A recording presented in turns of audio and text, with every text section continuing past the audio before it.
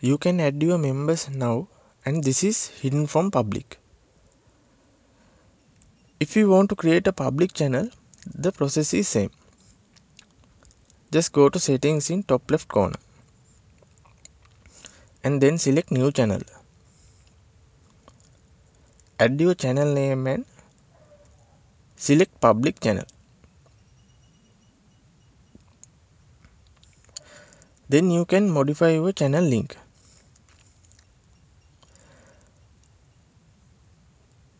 Just add your own text to your channel that easy to remember.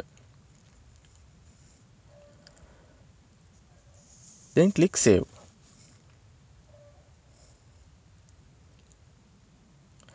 Then in channel information tab, you can see the channel link. Any person can join to your channel by coming through this link. So creating group is simple as this. Just select create group from settings, and that's it. I hope you learned something new from this video. Thank you.